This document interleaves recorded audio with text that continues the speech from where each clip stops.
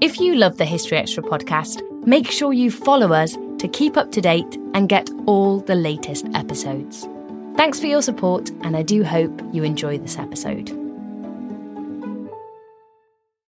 This episode is brought to you by Indeed.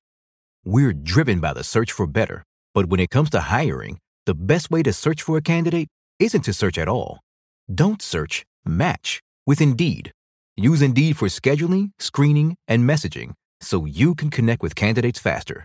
And listeners of this show will get a $75 sponsored job credit to get your jobs more visibility at Indeed.com/HistoryExtra. Just go to Indeed.com/HistoryExtra right now and support our show by saying you heard about Indeed on this podcast. Terms and conditions apply. Need to hire? You need Indeed. This episode is brought to you by Visit Williamsburg. In Williamsburg, Virginia, there's never too much of a good thing. Whether you're a foodie, a golfer, a history buff, a shopaholic, an outdoor enthusiast, or a thrill seeker, you'll find what you came for here and more. So ask yourself, what is it you want? Discover Williamsburg and plan your trip at visitwilliamsburg.com.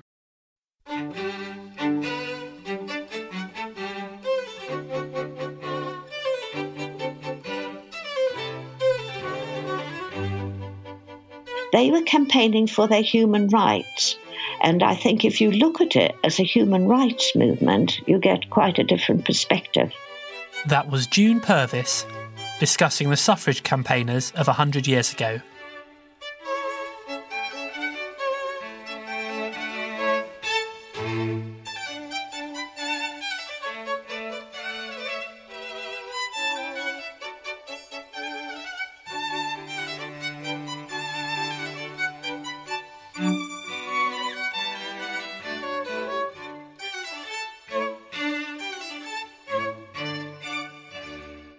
You're listening to the History Extra podcast from BBC History Magazine. We're the UK's best-selling history magazine, available in print and several digital formats all over the world. Find out more at historyextra.com/subscribe or look out for us in your digital newsstand or app store. Hello and welcome to the History Extra podcast. I'm Rob Attar, the editor of BBC History Magazine. This is our second episode of the week, devoted to the story of the battle for votes for women, on the centenary of some British women being granted the vote in 1918. Today's interview is with June Purvis, Emeritus Professor of Women's and Gender History at the University of Portsmouth, and author of a new biography of Christabel Pankhurst. June spoke to our deputy editor, Charlotte Hodgman, about the long and sometimes controversial campaign for female suffrage. Your biography of Christabel Pankhurst has just come out. What made you want to focus on Christabel of all the Pankhurst sisters? Well, I knew Jill Craigie when she was alive. She was the wife of Michael Foot, one-time Labour Party leader. And I thought Christabel had been very misrepresented, and I got in touch with Jill, and she thought the same. And there is this biography of her, the only one that there is, written by David Mitchell and published in 1977. And it is so anti-feminist. He presents her as having incestuous desires on her mother, as being autocratic, ruthless, you name it. Every bad adjective you could use against a feminist is there. And somehow I didn't feel this was right. And I began reading about Christabel and some of her writings. So that prompted me really to go into the research, into the archives a lot more. What's your impression of what she was like as a woman? Well, I think she was very determined. She was uncompromising in her attitude on the votes for women question, but she was also kind. And I think that is something that doesn't come out at all in the David Mitchell biography, nor in the very influential book written by her sister Sylvia, The Suffragette Movement, 1931, that was first published. And Sylvia's The Suffragette Movement has become the standard reading of the suffragette movement and of Pankhurst's family life. And in that book, Sylvia represents Christabel as being, once again, ruthless, but also right-wing. And I don't think she was right-wing. What we've got to remember is that Sylvia was a socialist feminist, and she wrote her book, The Suffragette Movement, from that angle. So she wants to portray the class conflict between working class and middle class women, and she wants to ally the Women's Social and Political Union, or WSPU. She wants to ally that to the socialist movement. Now, Christabel, I think you can only understand her if you see her as a radical feminist who wanted to unite all women together, irrespective of their social class, and whose main concern was the power struggle between women and men. And so Christabel saw the Liberal government and men generally as being very anti-female liberation. Okay. I mean, it sounds like there's quite a big divide then between Sylvia and Christabel in their beliefs. What about the other siblings and also their mother? I mean, what were relationships like between them all? They all had quite different personalities and beliefs, didn't they? Yes, I think the upbringing of the Pankhurst girls in particular explains a lot about their later life. So they were taken to radical meetings at an early age. They had literature about radical issues, about women's suffrage delivered to their home, and they read all that, and they were often involved in collecting money at these meetings and talking to the people and hearing the discussions that were going on. And so this made them all quite individualistic. And Emmeline Pankhurst said that she didn't want her children to go to school because she thought they would lose their individuality. And what you find is that there was a particular rivalry that developed between Christabel and Sylvia as they grew older. When they were younger, Christabel was very much the older sister who looked after Sylvia, who had poor eyesight and didn't learn to read until she was about 6 or so. But as they got older, the rivalry between Christabel and Sylvia develops quite strongly, and that was because Christabel became very critical of socialist men in the Independent Labour Party who wouldn't give priority to women's suffrage, whereas Sylvia was much more a socialist in that way and accepted what the ILP was saying. Okay. I mean, you've previously described Christabel as being her mother's favourite. Is that something you still stand by? Yes, Christabel was her mother's favourite child. She was the only child that Emmeline breastfed. And all the children knew that, and they accepted it. But she was also very bright, and being the eldest, treated much more like an adult. I mean, her first sort of real, she sort of came to public notice was during a Liberal Party meeting when she sort of interrupted by shouting demands for voting rights for women.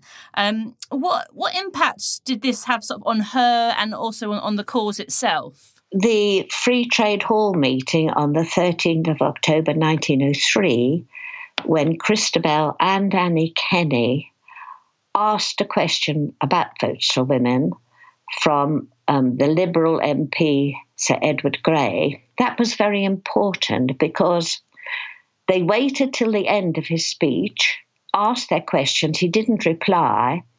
Then they were told to put the question in writing, which they did, and he still didn't comment. And so then they jumped up and shouted out, will a Liberal government give votes to women? That was very, very important because they were rushed outside where they were arrested because Christabel committed the technical offence of spitting at a policeman. And so they were arrested, and in the police court next day, they refused to pay a fine, but chose imprisonment instead. Christabel had a week, Annie had 5 days in prison.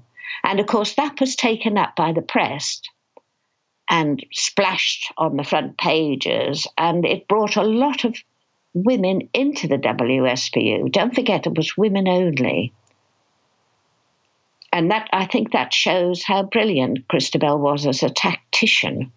She was the key strategist of the WSPU, and she devised all sorts of tactics like this to make the Votes for Women campaign a national campaign. I mean, what was prison like for her at this time in history? What was she experienced when she was in prison? They were put in a strange ways prison in Manchester, and she found it quite claustrophobic, as did Annie. Annie in particular found it very difficult, and when they went to chapel, Christabel made sure that she held Annie's hand because Annie was finding it very difficult. And Christabel also writes about the wooden spoon that prisoners had to eat their horrible sort of food with, and how it couldn't be cleaned properly, and how there wasn't a hot water to wash the dishes that they used for their food. I mean, prison, they were, a number of the sisters, well, Sylvia and Christabel went to prison a number of times, didn't they? Sylvia went on hunger strike. I don't know whether Christabel, did she? No, she didn't. And I think because she was the key strategist and tactician of the WSPU, they wanted to keep her out of prison. So that was an agreement with her and her mother and with Emmeline Peckett-Lawrence, who was the other leader of the WSPU. Okay. I mean, Sylvia had to experience force feeding, didn't she? Can you maybe just explain a little bit about the sort of government thinking behind this? What were they hoping to achieve by doing this to the suffragettes? Yes, well, it was in July 1909 that Marion Wallace Dunlop went on hunger strike, and she was released after 71 hours. And the WSPU and Christabel and Emmeline Pankhurst, they all thought, oh, this is wonderful. We've got a tactic with which to beat the government. But of course, by the end of September 1909, the government was forcibly feeding hunger striking women. And they justified that in terms of saving them from dying. These were women who would starve themselves to death. And they also said it was a common practice on lunatics. That was the word they used at the time. And those who were mentally impaired in other ways. And it would have been a horrific experience for them. Being forcibly fed was a horrific experience. And if you read the accounts of the women who were forcibly fed, it brought tears to my eyes. There were two main methods of forcible feeding. You could either have a tube about 3 to 4 feet long stuck up your nose, up your nostril, or the worst method was to hold open your jaws with clamps, either wooden clamps or steel clamps, that cut into the soft tissue of the mouth and then push this tube down. And the liquid that they used often was a greasy sort of mixture of animal fats. And then the tube would be pulled out roughly, and usually you would vomit all over the people who had forcibly fed you. And if you read the accounts by the suffragettes who were forcibly fed, you find many of them saw it as a form of instrumental rape of the body, this pushing of tubes into you. And of course, there was overwhelming physical force used, just as in rape. You were held down either on a bed by 4 sturdy wardresses, or your ankles were tied to a chair and you were pulled back. So it was a horrendous experience. And some people, don't forget, were forcibly fed at least 252 times. That happened to Kitty Marion and Grace Roe. How did the public feel once this information got out? Did it create more sympathy for the suffragettes?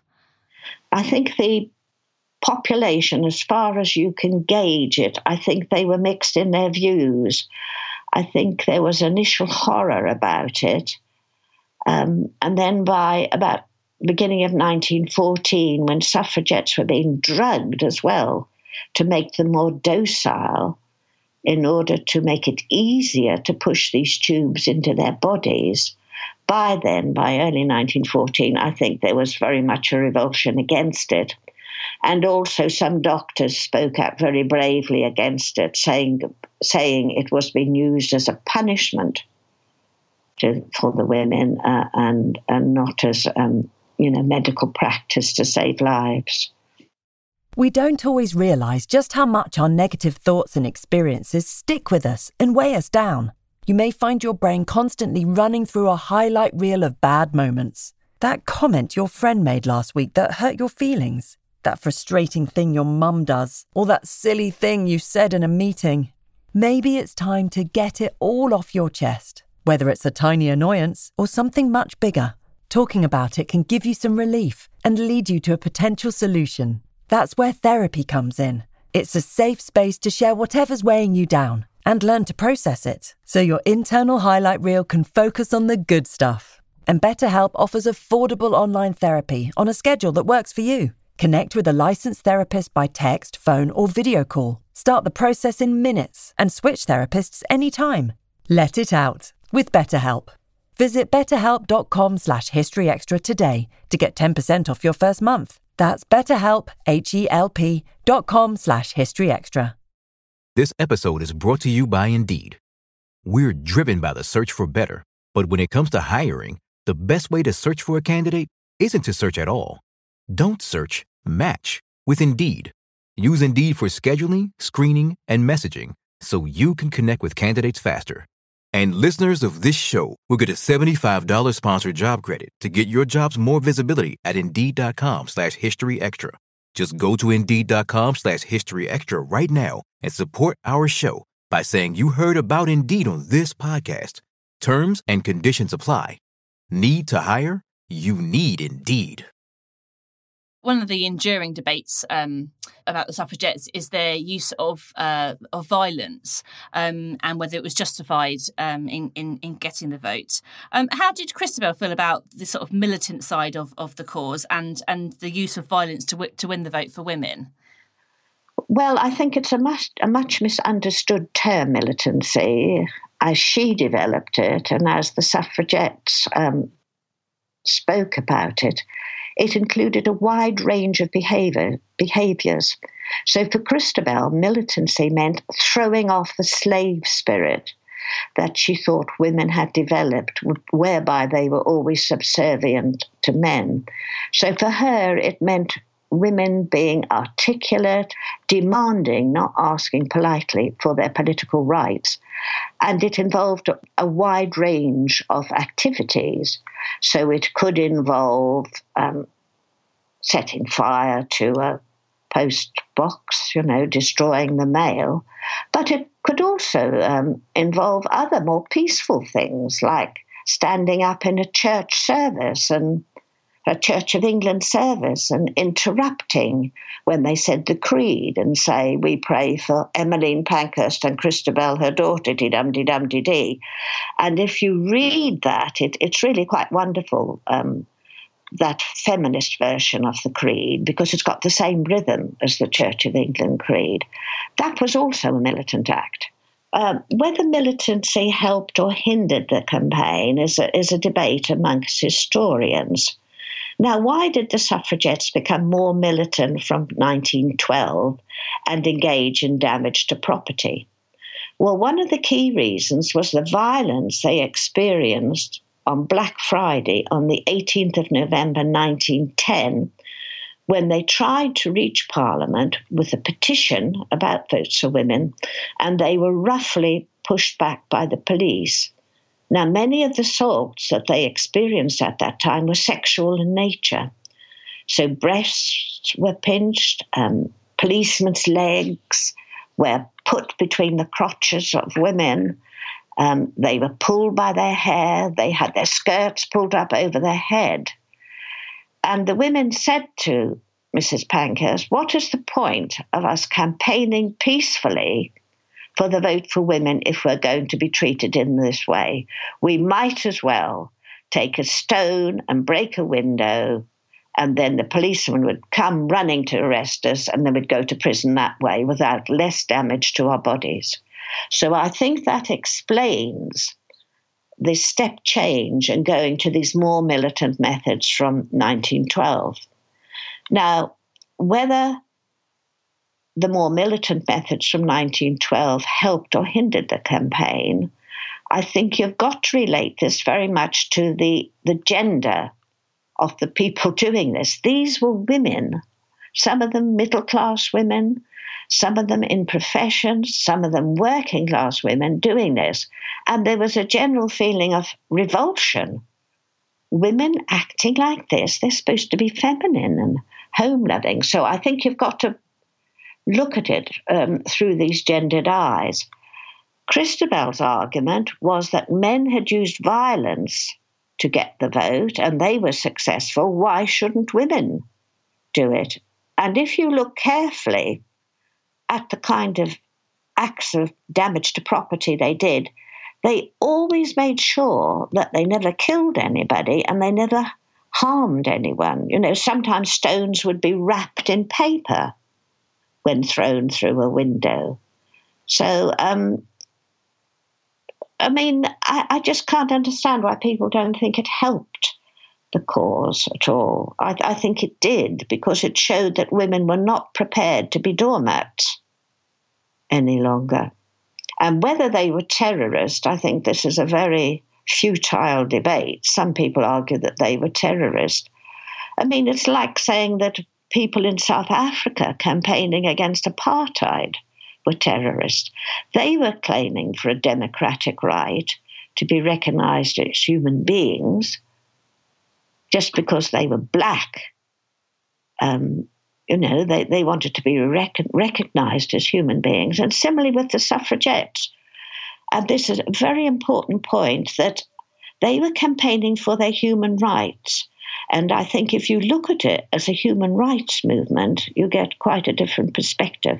What about the First World War? Because suffragette activity died down a lot, didn't it, during the First World War? Do you think that the vote would have happened or been given if the First World War hadn't have happened? Was it kind of inevitable? No, I think the campaign before the First World War was critical in getting women the vote. And don't forget, although Christabel and Emmeline Pankhurst called off the damage to property militancy, they didn't, and this is a very important point, they didn't drop the campaign for women's suffrage. What they did was they became very patriotic. They spoke about the necessity for women to engage in war work as a way to win their enfranchisement after the war. So it's still there in their speeches about votes for women, but it's not just a single issue campaign, of course. And this debate about the war won women the vote, well, if you look at the categories of women who were enfranchised with the 1918 Act, they were certain categories of women over the age of 30 and women graduates. And the Act did not enfranchise the young working class woman without a property qualification who had worked in the munitions factory. So they were excluded.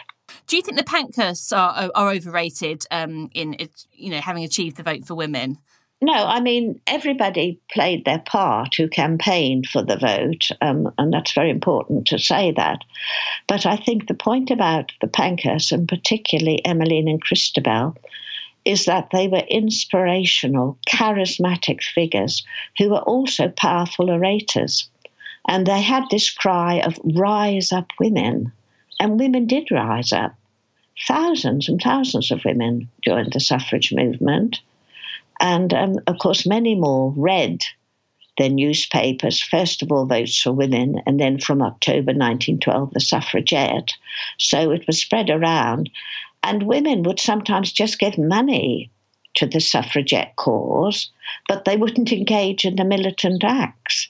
So they were almost like silent activists, I call them. They were subscribers, but they were important because they still gave money. And even from 1912, you find that the income for the WSPU was very high.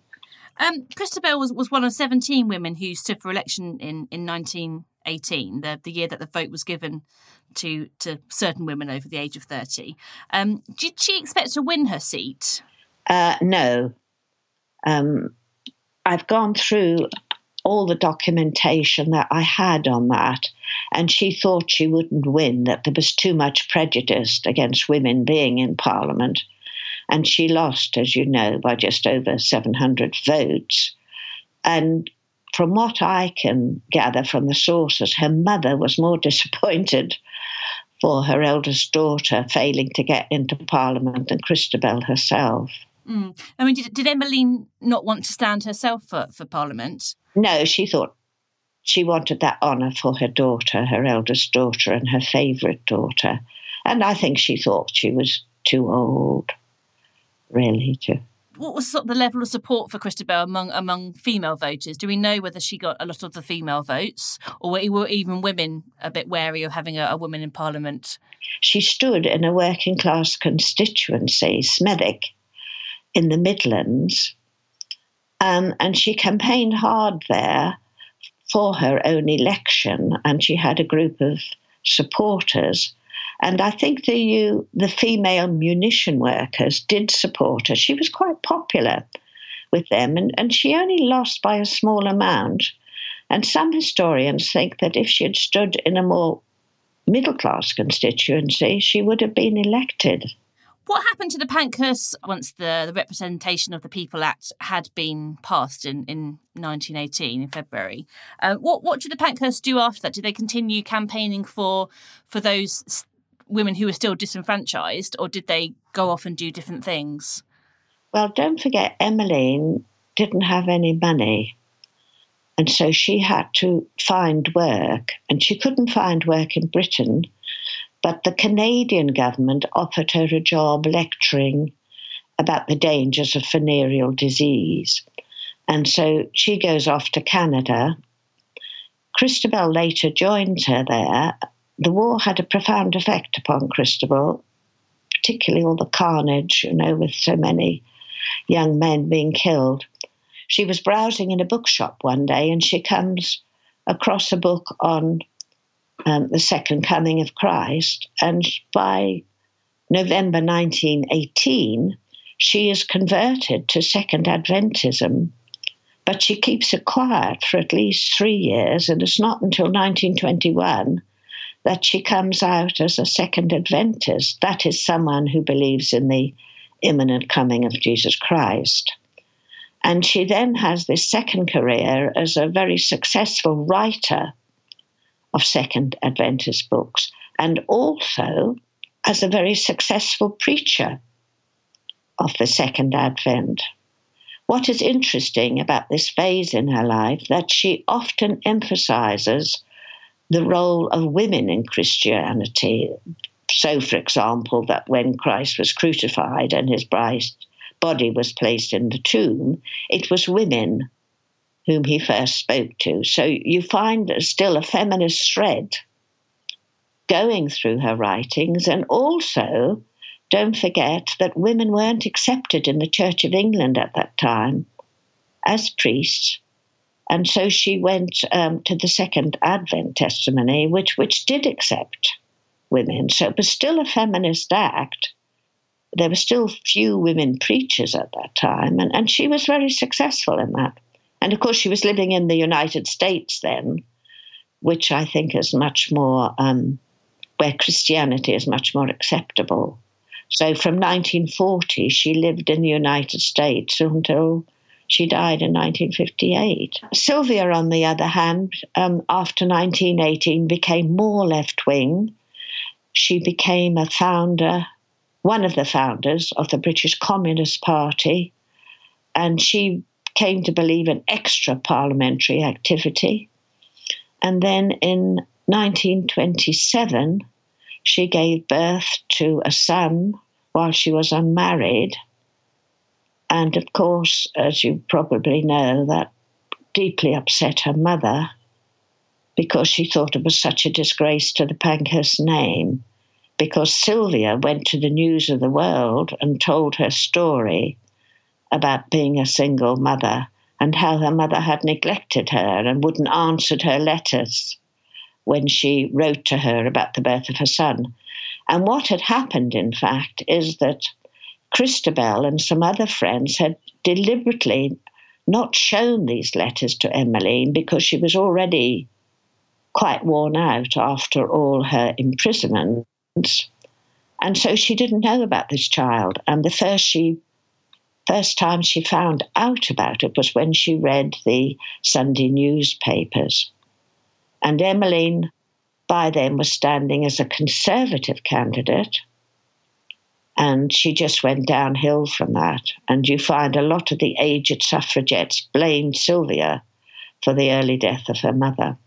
That's very sad, isn't it? It is. Quite a fractured family in the end.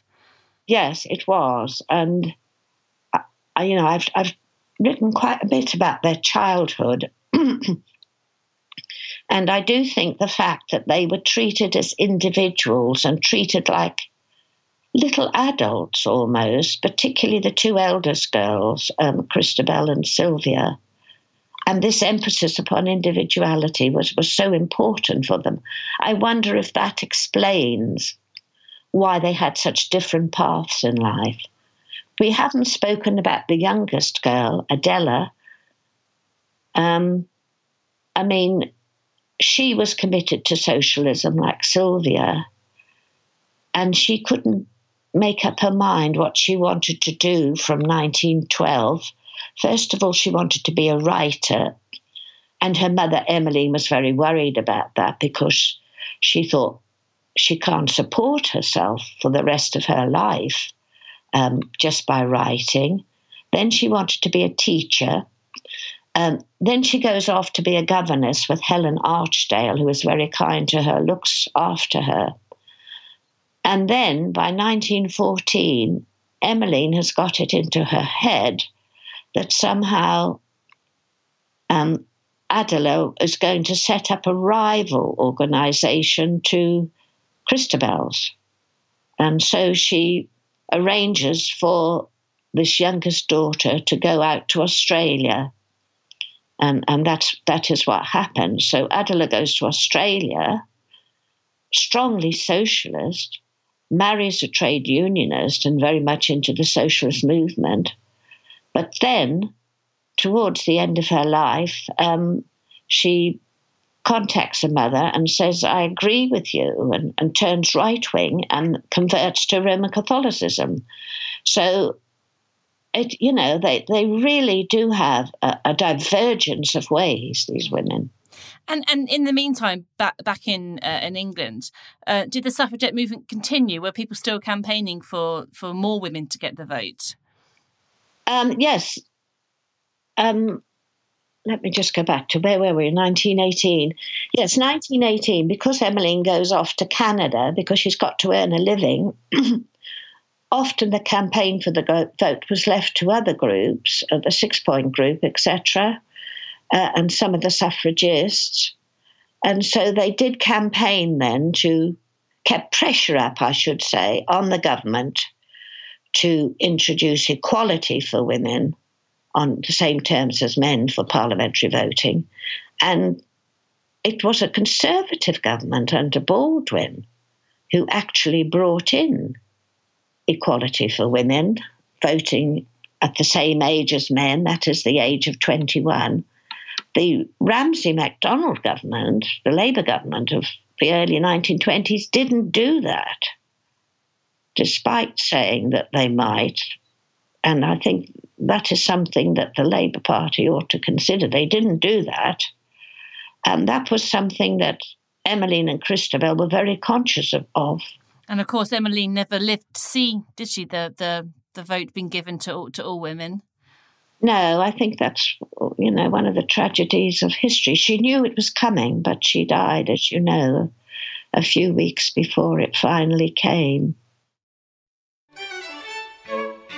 That was June Purvis. Christabel Pankhurst, a biography, is out now, published by Routledge. And June is one of the contributors to our February edition, which is a women's suffrage special. Look out for it now in all good retailers and in our digital formats. Well, that's about it for today, but please do rejoin us on Monday when we'll be looking at a very different aspect of the year 1918, the Spanish flu outbreak. Thanks for listening to this History Extra podcast, which was produced by Jack Fletcher. Do let us know what you think about this episode by emailing podcast@historyextra.com, and we might read out your messages in future editions. Alternatively, why not keep in touch via Twitter or Facebook, where you'll find us at History Extra.